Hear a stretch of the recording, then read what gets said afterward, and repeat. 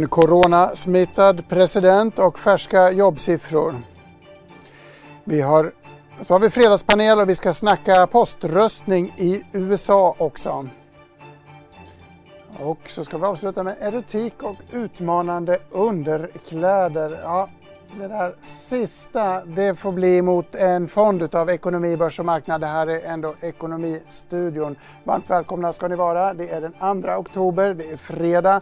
Och vi säger varmt välkomna till både dig som lyssnar i poddformat och till dig som tittar på oss.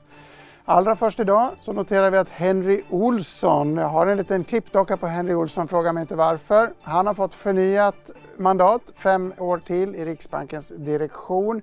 Men med det sagt ska vi skynda oss vidare till Nike Mekibes i Marknadsstudion. Vi har nämligen fått amerikanska jobbsiffror som rasslat in i detta nu. Nike, hur ser de ut? Ja, men de kom faktiskt in sämre än prognosen.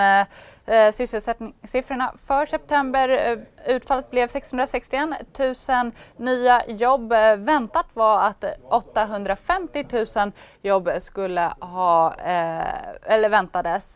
Det här är ju då första gången sedan i maj som antalet nya jobb är under 1 miljon och då till och med sämre än vad man trodde. I mars och april så försvann ju över 22 miljoner jobb. Hittills har då bara drygt nu 11,3 plus 661 miljoner jobb återskapats. Arbetslösheten den kom däremot in något bättre än väntat. 7,9% kom den in på. Prognosen låg på 8,2%. Vi kan se reaktionen här på amerikanska 10-årsräntan. Vi ser också att euron stärks mot dollarn. Stockholmsbörsen fortfarande surt humör där, ner över 1,5%. Även Europabörserna öppnade ju negativt efter att USAs president Donald Trump meddelade att han har blivit sjuk i covid-19. På Stockholmsbörsen så är det verkstad som har det tyngst. Autoliv och Assa Abloy går mot strömmen på storbolagsindex. Ingen vidare fredag på börsen alltså. Stanna kvar Nike, vi återkommer till dig strax. Men vi ska få hjälp, vi ska få professionell hjälp att smälta de här amerikanska jobbsiffrorna. Och det gör vi tillsammans med Andreas Wahlström, prognoschef på Swedbank. Vad säger du? Vi har fått den här datan alldeles nu. Svagare och starkare än väntat beroende på vad man tittar. Ja, och det tycker jag väl kanske mest intressanta är ändå momentum i sysselsättningsuppgången då. Sysselsättningen steg förvisso med drygt 600 000, men det var som sagt här tidigare svagare än väntat då. Man kan väl säga sammantaget på amerikanska arbetsmarknaden så är man ungefär halvvägs tillbaks nu då. Om vi drar oss tillbaka så hade vi en nedgång i mars och april på drygt 20 miljoner. Så att det är klart att det är fortfarande en väldigt lång väg tillbaks. Och vi är ungefär halvvägs idag. Och det är klart att det finns ju, med dagens siffra så finns det ju en risk att momentum i den här återhämtningen är lite svagare nu. Och det skulle ju såklart inte vara något önskvärt, inte heller för president Trump då. 51,5% av jobben har kommit tillbaka, läser jag på Twitter. Jag har dock inte kontrollräknat, men det harmoniserar med vad du säger. Och det är ju långt ifrån ett perfekt V. Vi kan väl bära med oss att det här är den sista jobbsiffran vi får innan presidentvalet i november. Kan man säga något om de politiska implikationerna? Det här är inte bra men det går åt rätt håll. Vad kan det betyda? Ja, men det är klart att för president Trump så är det oroväckande att möjligtvis momentum i amerikanska ekonomin nu tappar. Det är ju ett av hans starkaste kort att det har varit en så pass stark återhämtning ändå i ekonomin som det har varit de senaste månaderna. Så det skulle jag säga är en stor risk då. Tillsammans med att han nu har drabbats för covid-19 då. Vi kan väl tillägga att vicepresident Mike Pence åtminstone inte har covid-19. Flasharna kom alldeles nyss från amerikanska medier. Så det skapar väl ett visst lugn ändå. Ser vi några marknadsreaktioner eller tror du dig att det blir några marknadsreaktioner enbart på den här siffran? Vi har ju redan haft en skakig marknad mot bakgrund av morgonens nyheter om Donald Trumps covid-sjukdom. Ger en sån här siffra några avtryck? Det är ändå lägre. Ja, men det tror jag ändå spär på den här lite riskavmiljön som vi är inne i. Det skulle jag säga.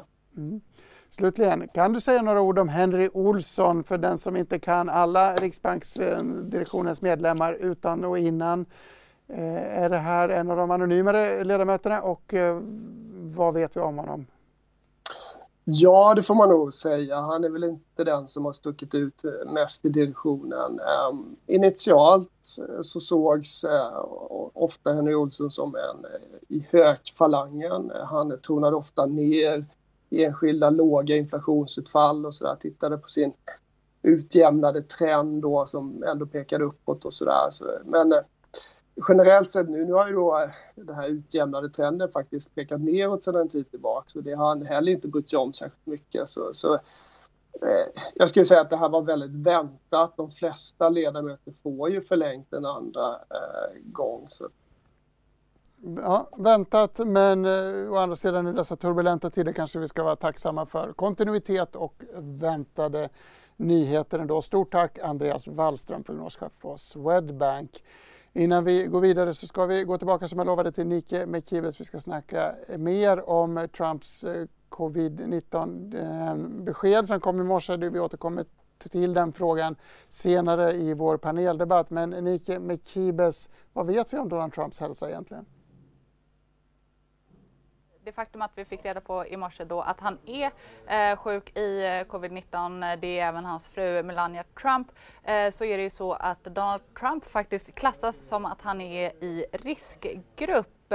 Han är 74 år och har ett BMI på över 30, vilket gör att han klassas som en person som lider av fetma.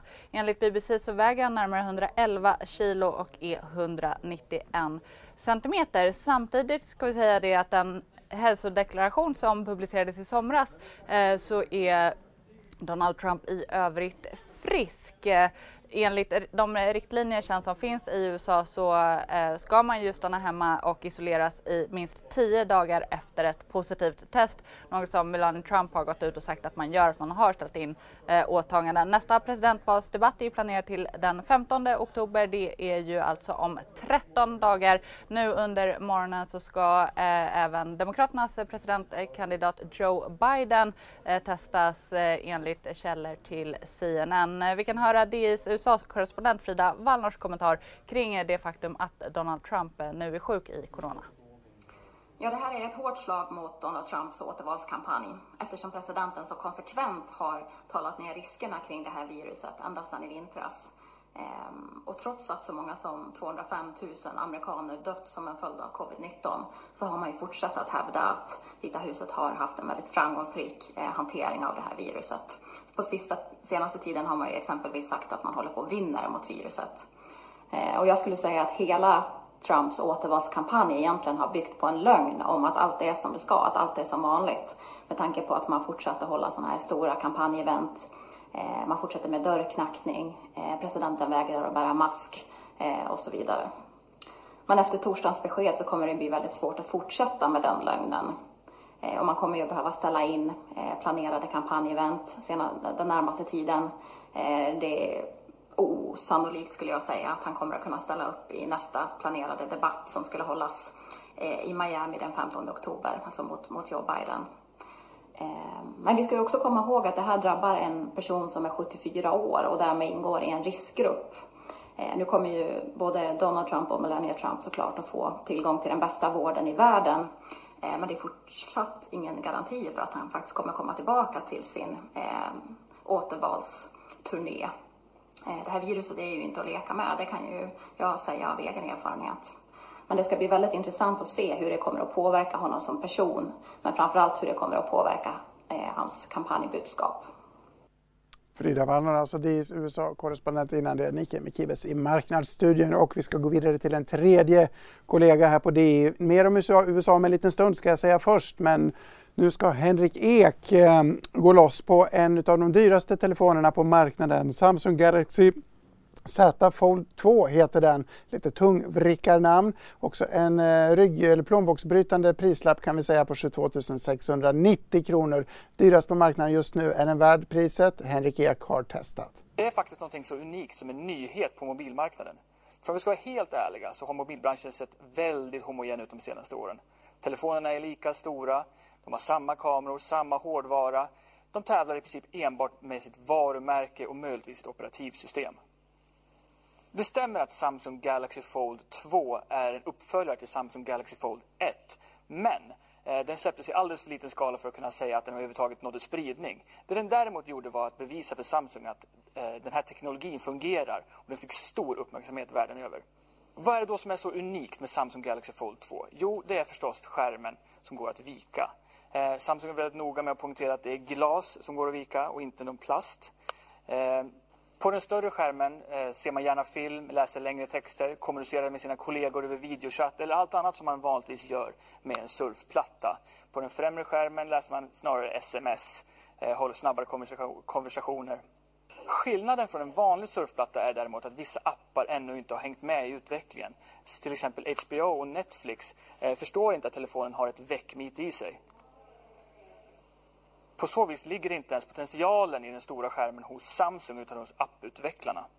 Samtidigt som den stora skärmen naturligtvis är lyxig och snygg så vill vi ändå slå ett slag för den här främre skärmen som fungerar väldigt bra för snabb kommunikation, sms, den typen av content som inte vinner på en stor skärm. Och ärligt talat, om jag ska lägga 22 690 kronor för en telefon så är det knappast för att skriva sms på en stor skärm. Telefonen är robust, den känns rejäl i handen. Den ska sägas att den är lite klumpig och väger mer än en dyr iPhone-modell. Samsung är heller inte världsbäst på design. Däremot är den fullproppad med teknik. Den har 5G, den har oerhört bra batteritid och den absolut senaste processorhårdvara som finns på Android-sidan. Samsung är inte världsbäst på design alltså, men Henrik Ek är världsbäst på teknik och nya mobiltelefoner. Intressant att se denna stora skärm. Vi ska få en liten teaser ifrån ett annat DI-evenemang som gick av stapeln idag. DI Legal Council 2020 hette den konferensen. Det handlar alltså om affärsjuridik. Bland de många diskussionerna där så märktes Sofia Berg som själv har gått från affärsjurist till vd-rollen. I ett samtal med min programledarkollega Andreas Johansson så berättar hon att den vägen inte alltid varit rosenskimrande. Jag fick liksom alltid höra att men Sofia, du måste tänka på hur du beter dig, du måste liksom vara på ett visst sätt för att du måste förstå att när någon har anlitat en advokat så är det kanske inte dig man förväntar sig när du liksom kommer in i rummet. Och det där blev liksom, man försökte pressa in mig kanske i någon form av mall som gjorde att det sen började klia i mig. Så då bytte jag.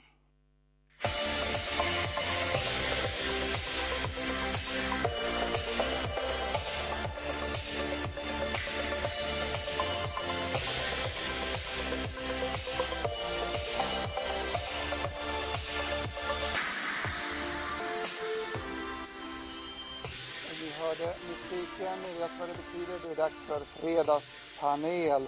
Den här gången är vi väldigt glada med att ha med Lina Fransson, ränteanalytiker på SEB tillsammans med Claes Molén som är chefstrateg på Handelsbanken. Vi börjar med dagens stora nyhet. Donald Trump och hans hustru Melania uppges eller rapporteras ha testat positivt för covid-19. Stort intryck på marknaden, eller hur? Vi börjar med dig, Lina. Ja, men absolut. Jag satt faktiskt här på morgonen och höll på att skriva morgonrapport och tittade på hur börsterminerna pekade i USA och det var ner ett par punkter efter tidigare lite negativa signaler om stimulanspaket och liknande. Och sen när den här nyheten kom ut i sjutiden så ställde man ner rejält på amerikanska terminen. Det var ner som mest nästan 2%. Det har kommit tillbaka lite, men tittar man på Stockholmsbörsen så pratar vi om en nedgång på ungefär 1,5% nu. Claes, vad tänker du om marknadens tolkning av det här? Ja, men det är klart att det har ju varit mycket osäkerhet kring det här valet, inte minst det förväntade efterspelet av valet. Alltså hur osäkert valresultat kommer det vara, och det är ju egentligen kanske det marknaden oroat sig över framför allt. Och nu spekuleras det ju vilt och det grävs ju djupt i amerikanska konstitutionen här på förmiddagen. Men det enda man kan säga med det ändå tycker jag man får säga med säkerhet är att Trump kommer ju inte kunna bedriva kampanj under de närmaste veckorna, i alla fall inte en fysisk kampanj. Och han ligger ju efter opinionsundersökningar och behöver ju komma i fatt. Och därmed så får man ändå säga att det här, med all den osäkerhet som finns så minskar det ju sannolikheterna för Trumps seger. Innebär det här att vi slipper genomlida flera debatter? Nej, det tror jag inte man ska tänka sig. Nästa debatt verkar vara svår att få till, men det kan ju mycket väl bli ytterligare en debatt. Sen kommer ju kanske vicepresidentsdebatten bli ännu mer av vikt nu. Mycket intressant. Lina, innan den här händelsen så har det ändå varit väldigt positivt på marknaden. Många marknader uppvisar styrketecken. Företagsobligationer, bolag tar in pengar på löpande band, det kommer nya bolag till börsen, bolag köps ut, det tas in placing, det bubblar liksom av aktivitet. Styrketecken, eller är det så att man försöker proppa in så mycket som möjligt under ett fönster som kanske bara är öppet tillfälligt? Vad säger du om marknadshumören fram tills i morse? Ja, men det är som du säger, det har varit väldigt hett på marknaden här, och det kan man väl dels se som en faktor att vi hade många som kanske avvaktade i våras med att komma ut på marknaden med tanke på den osäkerheten vi hade. Och nu har man ju sett det här positiva börshumöret, och det är såklart att många blir sugna på att komma ut, och man passar på som sagt att ta in pengar och komma ut i det här fönstret. Så att absolut så kan man väl säga att man ser det som en möjlighet nu. Och sen är ju frågan om det är en tillfällig möjlighet eller om det är någonting som kommer fortsätta. Mycket med centralbankstimulans och liknande talar ju för att vi kommer ha en fortsatt, troligen en relativt god börsutveckling, och att räntor kommer vara väldigt låga. Så att vi får väl se här, men framförallt just nu ser det ut att bli lite skakigare framöver, men generellt så har vi väl även relativt positiv bild på sikt också. Claes, samma fråga till dig. Ska vi bli oroliga över att magnituden är så stor, eller är det ett styrketecken? Nej, men man kan väl säga att det är en nödvändig men inte tillräcklig effekt av centralbanksstimulanser. Alltså man vill ju egentligen nå ut till hela ekonomin, och man når inte riktigt ut till hela ekonomin, eller i alla fall det är svårt att påverka. Kanske den sektor som behöver det som mest, och den tjänstesektorn som fortfarande inte har kommit tillbaka. Men det här är egentligen, det är ju väldigt tydligt drivet av ekonomisk politik, och den kommer ju, som Lina säger, vara fortsatt väldigt expansiv, så att det kommer att vara gynnsamma marknadsförhållanden. Betyder inte att börsen inte kan falla under vissa omständigheter, men ändå att centralbanker kommer kämpa vidare för det får vi utgå från. Jag var inne på debatten tidigare. Kan vi säga några korta ord om den förra debatten? Den var ju historiskt impopulär i USA i alla fall. Lina Fransson, vad ska vi säga om den? Ja, men jag håller med, den var bedrövlig faktiskt. Jag försökte lyssna på den, och man pratade konstant i mun på varandra. För de väljarna som faktiskt hade hoppats på att man skulle få ut någonting från den här och få en bild av var det politikerna står, måste ha blivit väldigt besvikna. Nu pratar man ju om hur man kan ändra de här förhållandena om det nu blir en kommande debatt, men det var med smutskastning och det var väldigt lite som kom ut. Det som man kan ta med sig var ju just det här att Trump fortsatte att prata om risken med valresultat och kopplingen till poströstning och liknande, ifall han kommer godkänna ett eventuellt resultat. Och det är en osäkerhet nu framöver just vad valresultatet kommer bli och hur det kommer tolkas. Claes, en liten vibe där. Claes, samma fråga, dina tankar om debatten? Nej, men alltså det som var intressant tycker jag, det är ofta man från statsvetares håll säger att debatterna spelar faktiskt inte så stor roll för opinionsläget. Det får mycket medialt utrymme men kanske inte påverkar väljarna så mycket. Men det vi kunde se efter debatten, det var ju att i alla fall enligt spelbolagen så sjönk oddsen för Biden, alltså han blev mer sannolik som vinnare, och motsatt då för Trump. Och det har ju tidigare följt ganska mycket smittspridningen i USA. Nu kunde vi se liksom att det där levde sitt eget liv, så att man får nog ändå tolka det som att i alla fall utifrån hur spelare har lagt sina kulor så har man sett att Biden gick segrande ur debatten. Och sen nu så har ju de flesta spelbolag, eller alla som jag har hittat i alla fall, de har ju inga odds just nu för valet på grund av just händelserna nu på morgonkvisten. Spännande tider, minst sagt. Någon sa att Biden vann debatten bara genom att bära byxor, alltså att förväntningarna var lågt ställda, och det faktum att han klarade sig igenom den gav honom bättre chanser. Vi får se hur detta utvecklas. Det bråkas inte bara på andra sidan Atlanten. Svenska LAS-förhandlingar kanske inte var riktigt lika låga, men de lyckades i alla fall inte nå fram till en gemensam slutsats. I alla fall inte än. Lina Fransson, vad tänker du om detta? Ja, men det är som du säger, det är blåsigt på många håll i politiken just nu, och vi fick ju nyheten igår att man inte kommit fram i någon förhandling här. Nu går det över till det politiska spelet, och vi hade ett antal olika uttalanden igår. Och som vi ser det så är det väl 2 möjliga utfall vi har nu framför oss. Att antingen så går parterna tillbaka och fortsätter förhandla, vilket både Stefan Löfven och bland annat Centern öppnade upp för. Signalerna hittills också från både Centern och Liberalerna är ju att man kommer nu gå igenom den här och man är inte beredd att kompromissa. Vi ifrågasätter dock att vi tror att LAS-förhandlingarna är så pass viktiga att det skulle få januariavtalet att helt gå i sank. Så att det kommer att vara ett politiskt spel här de kommande veckorna. Moderaternas uttalande om att man inte då kommer stödja B:s misstroendeförklaring tar ju lite kanske udden av den. Men det kommer vara en politisk debatt här. Men vårt huvudscenario är inte att vi kommer få att vi går mot ett extraval i det här läget, utan att man kommer från politikernas håll fortsätta diskutera och förhoppningsvis komma till någon form av kompromiss. Konsensusförhoppningar alltså, delar du dem, Claes? Ja, men det tycker jag man får säga. Det ligger liksom inte i incitamentstrukturen just nu för någon av de huvudaktörerna, alltså januaripartierna, att liksom dra det här så pass långt. Det är hyggligt enkelt för till exempel Centern att liksom bara skjuta på den här frågan eller låta parterna få mer tid. Men det är ändå intressant. De flesta hade nog förväntat sig att man skulle hitta en lösning, eftersom båda parter, alltså arbetsmarknadens parter, vill ju fortfarande äga den här frågan snarare än att lämna över den till politiker. Så därför så låg det ju helt klart i båda parternas intresse att lösa den här frågan. Och det ställer ju frågan då om man ska förvänta sig att det blir rätt tuffa löneförhandlingar då, som ju börjar nu och ska vara avslutade under månaden. Och de kan man säga, de är ju otroligt viktiga för sånt som ligger närmare marknaden egentligen när det gäller löneutvecklingen och inte minst synen på inflation och Riksbanken och så vidare. Så att det är möjligtvis då att det kan bli lite mer boxning även i den ringen. Boxning i ännu en ring. Vad köper du i helgen? Det är den traditionsenliga sista frågan i det här formatet. Men innan vi kommer dit så har vi en fråga om en boxningsring där det har slutat boxas. Det råder borgfred på Brunkebergs torg. De verkar aldrig bråka med varandra längre i direktionen. Eller vad tar vi med oss av Riksbankens senaste protokoll? SEB först. Ja, men det är som du säger, jag tycker det man såg i protokollet en lite mer enad direktion. Det vi höll utkik var ju eventuella diskussioner om en räntesänkning. Det är ju det som är i fokus i marknaden just nu, och det är egentligen ingen ledamot som nu argumenterar för att man ska sänka räntan, inte ens då den mer duvaktiga ledamoten Per Jansson. Så att det vi tar med oss är att det är en ganska nöjd direktion vi har just nu. Man är nöjd med de stimulanserna man har presenterat. Man är beredd att göra mer om det skulle gå sämre, men då är det ju framförallt i form av utökade QE-köp och liknande som är det som man har i korten. Claes Malén, några överraskningar i protokollet?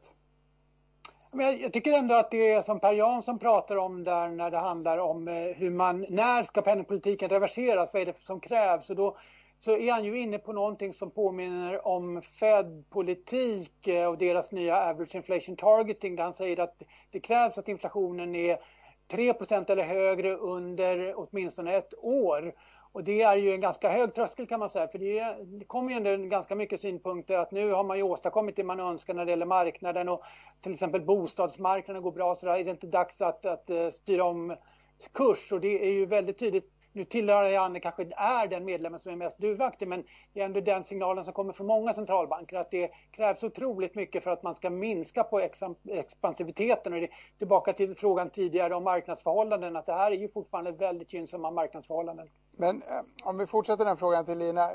Okej, 3%, man har högre och högre tolerans för högre och högre inflationsmål. Vi har ju inte haft problem att komma upp till 2% jättelänge. Tror någon att det någonsin kommer bli 3%? Nej, det är väl det här som är på dilemmat, att nu har vi flertalet centralbanker som kommer ut och säger att man kommer tillåta inflationen överskjuta målet. Men bara för att man säger det betyder ju inte att vi har inflation som går upp till över 2%, och tittar man som sagt på löneutvecklingen och liknande så tyder det mesta på att vi har en ganska svag inflationsutveckling även framöver. På längre sikt eller på lite mer lång frist så kan man väl säga att vi tycker lite att riskerna för hög inflation har ökat. Vi har framförallt de stora finanspolitiska stimulanserna som kanske kan ge lite mer skjuts än vad vi har sett de senaste 20-30 åren. Men det är ju fortfarande en inflation runt 2% vi kanske ser som högst i våra prognoser. Så att bara för att man säger det innebär ju inte att vi kommer få en stigande inflation, men det är ju snarare då en tydlig koppling till att inflationen eller att räntorna kommer vara låga under väldigt lång tid. Dagens lunch på Rish kostar allt oftare över 200 kronor. Men bortsett från det, Claes, ser du några tecken på högre inflation? Ja, men alltså det är lite tudelat. Vi har ju till exempel i grannlandet, så alltså om vi går ett steg västerut så har vi ju haft högre inflation som ju delvis är kopplat till en svag norsk krona. I USA har man ju definitivt haft liksom en inflationsimpuls här som vi har sett i data. I Europa så ser vi ju det motsatta. Så att jag menar, initialt här så tycker jag liksom, det är rätt entydigt negativ inflationsimpuls, men det går ju att föreställa sig, Lina inne på finanspolitiken, den ställer ju om rätt ordentligt och fortsätter den att göra det inte bara under själva pandemin utan även efteråt. Ja, då är det potential för inflationsimpulser. Och sen har man ju det som ju också diskuteras mycket, det handlar ju om hela leverantörskedjan i den globala industrin eller globala ekonomin. Kommer den att stuvas om här, ja då kan ju den bli mer inflationistisk också. Det är de här långsiktiga effekterna som ju blir otroligt intressant att följa, men i närtid så är det väldigt svårt att se ett förlopp där inflationen kommer upp till ens 2% eller i alla fall på något uthålligt sätt och ännu mindre de här 3% per år som pratar om. Från långsiktiga perspektiv till det allra kortaste, vad köper du i helgen, Lina Fransson? Ja, men jag kommer befinna mig i sommarstugan på Öland och det är en vecka för sent på skördefesten som visserligen var betydligt mindre i år, men det blir väl åka runt på någon gård här och se om man kanske kan hitta någon pumpa i alla fall. Men pumpa alltså, Claes Mollén, vad köper du helgen? Det blir lite fisksoppa här i närtid och den måste hittas vin till och in i den också, så att det är väl egentligen det närliggande. Vin och pumpa alltså helgens inköp. Stort tack Claes Mollén, Handelsbanken och Lina Fransson, SEB. Tack så mycket. Mycket fokus på USA och poströstning och legitimitet inför det amerikanska valet. Tidigare idag åkte jag till Strömsborg för att träffa Therese Pierce Lanila som analyserar valsystem och demokratiska processer åt den mellanstatliga organisationen IDEA. Jag frågade henne bland annat om hur covid påverkar allmänna val. Test för alla myndigheter, valmyndigheter särskilt, men även de kringliggande myndigheter.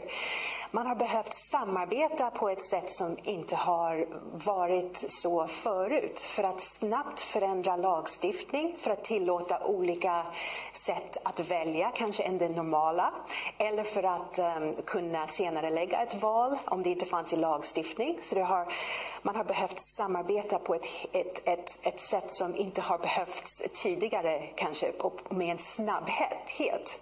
Och det har också testat infrastruktur av många länder. Däribland USA, som jag vet att du är intresserad av idag. USAs infrastruktur är ju ganska kontroversiell. Man har ofta problem och ifrågasättanden och en väldigt stor variation. Det ser olika ut i olika delstater. Berätta lite om den dynamiken när vi går in i det här valet.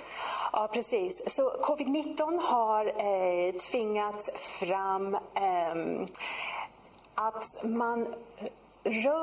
att man tar valet bort ifrån valstationen. Valstationen kan man säga är, om jag använder ett engelskt uttryck, the gold standard of elections. Varför då? För att det är ett kontrollerat miljö. Så alla flytt ifrån en valstation är lite mer komplicerade att ordna. Hur håller man valhemligheten? Hur behåller man känslan av samhörighet som en valdag trots allt ger? När man tidigare lägger val så rubbas det lite grann. Och också när man använder andra sätt att välja utanför en valstation. Det kan vara att man tar valurnan någon annanstans eller att man röstar på något annat sätt. Man experimenterar med telefonröstning, alltså med smartphones eller med poströstning. Men i och med att de här olika sätten, kanske inte tidig röstning är kanske det enklaste. För det är fortfarande ett kontrollerat miljö. De i Sverige är nog ganska familjära med hur det fungerar. Men alla de andra sätten måste man lägga dit olika mekanismer för att se till att valet är säkert genom hela processen. Och det är ganska nytt mark och därför kan det bli extra kontroversiellt och det är extra lätt att göra misstag. Så om jag får igen använda engelska uttryck, men like there's risks and there's vulnerabilities, so we have to be extra careful with these special voting arrangements. En risk är att det är kulturskillnad. Man säger att republikaner röstar day off medan demokrater gärna röstar förhand eller är mer öppna för poströstning. Hur ser du på möjligheten att det blir politisering av det här? Man har många poströster och kan skapa legitimitetsproblem. Ja, det är alltså... Problemet med val är att det är två saker som händer samtidigt. Det här ser vi i USA nu, men vi ser det också i många andra länder. Det är å ena sidan ett väldigt komplicerat logistiskt arbete. Att nå hela vuxna befolkningen och få tillbaks väldigt känslig information på ett korrekt sätt inom en dag eller nu inom många dagar. Och nu med många sätt att välja. Så det är ett komplicerat logistiskt åtagande. Det är svårt nog. Lägger man till att det är... Nu behöver jag ett svenskt ord. It's a high stakes environment. Alltså det är, nu får du hjälpa mig här. Insatserna är väldigt höga, kan man säga. Insatserna är väldigt höga. Det är förloraren förlorar mycket. USA är inte det enda landet där så är fallet. Men det är just nu den som vi kanske ser mest. Extremt polariserat. Och det är polariserat just för att insatserna är så höga. Det är så betydelsefullt för så många människor. När man kombinerar de här två dynamiken, logistik som har mycket risker eller områden som är sårbara, och den här höga politiseringen och hårda ordklimatet, då är det en kombination som kan vara giftig. Det kan vara giftig, ja, precis. Toxisk skulle jag säga. Ja, det är supertufft. Hur ser du på dynamiken att poströster tar lång tid att räkna? Att man i det du precis beskrev så får man 3 veckors väntetid innan man kanske vet säkert vem som blir president. Hur påverkar det legitimiteten i valsystemet?